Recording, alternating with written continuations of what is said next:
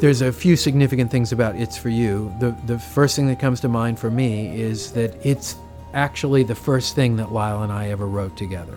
When I made the plunge and left Gary's band and began this quest to convince Lyle to do this with me, Lyle was actually out on the road at that time with Marlena Shaw, who's a great singer. I was done with Gary, and I knew that Lyle had this commitment for 2 weeks or something like that with Marlena Shaw. And I was calling him and saying, I hope you'll do this with me. I'm going to put together this band. And he said, well, the guitar player just quit, so we need a guitar player. You want to do it? And I was like, sure, because I'd always loved Marlena Shaw. So I went out on the road with them. And when Lyle and I had a day off, we would get a room at a rehearsal studio or, a music store and just play.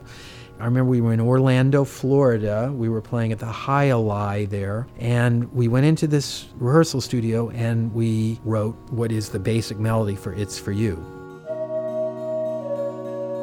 It's For You is a really fun piece for me. It's the only time I got to play synth bass, keyboard bass.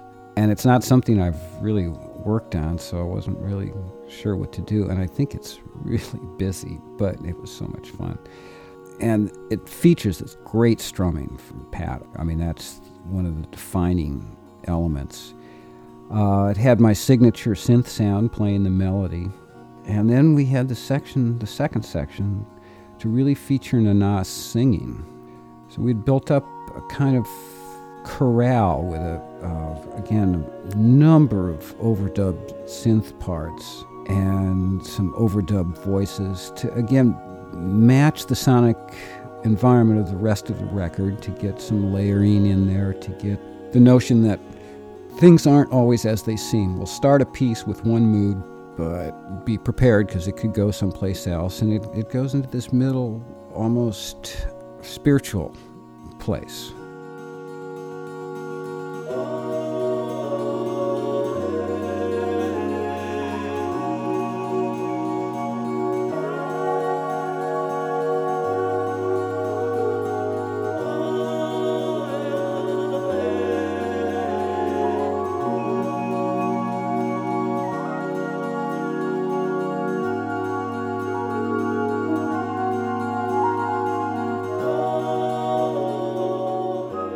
And I was a bit of a reluctant singer, but I had written all these parts that were going to result in a sort of almost choir effect with the polyphonic voices in there. So we talked him into doing it with enough reverb and enough coaxing. He was willing to do it. It was very game.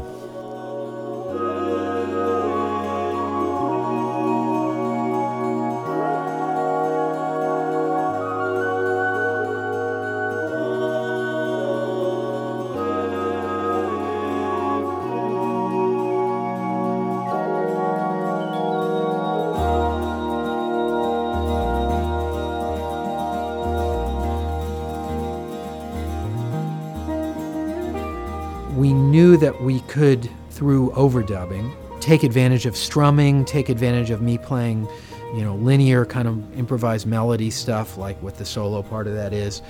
And also, one thing that we've never really utilized since is Lyle is a great bass player. His synth bass playing is very unique, and it was a chance to kind of get to that too.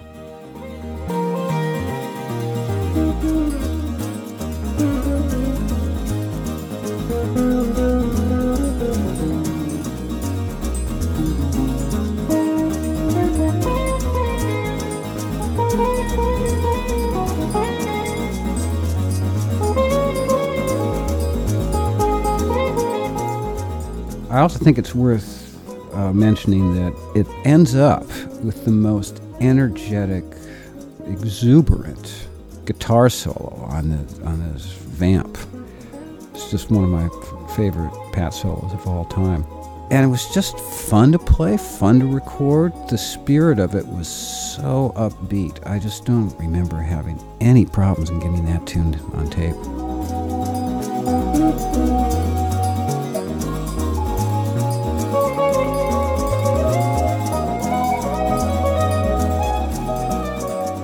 The guitar solo part of that tune was a one and only take, and I remember thinking, man, I wish I could do that again. But, everybody's saying, no, that's it, it's good, leave it alone. And, that's one of those solos too. I've had probably 10 different people send me versions of them singing that solo or playing along with that solo. There was a gospel group that did an entire version of that solo where they wrote words to it. And, it's one of the probably 4 or 5 most talked about solos.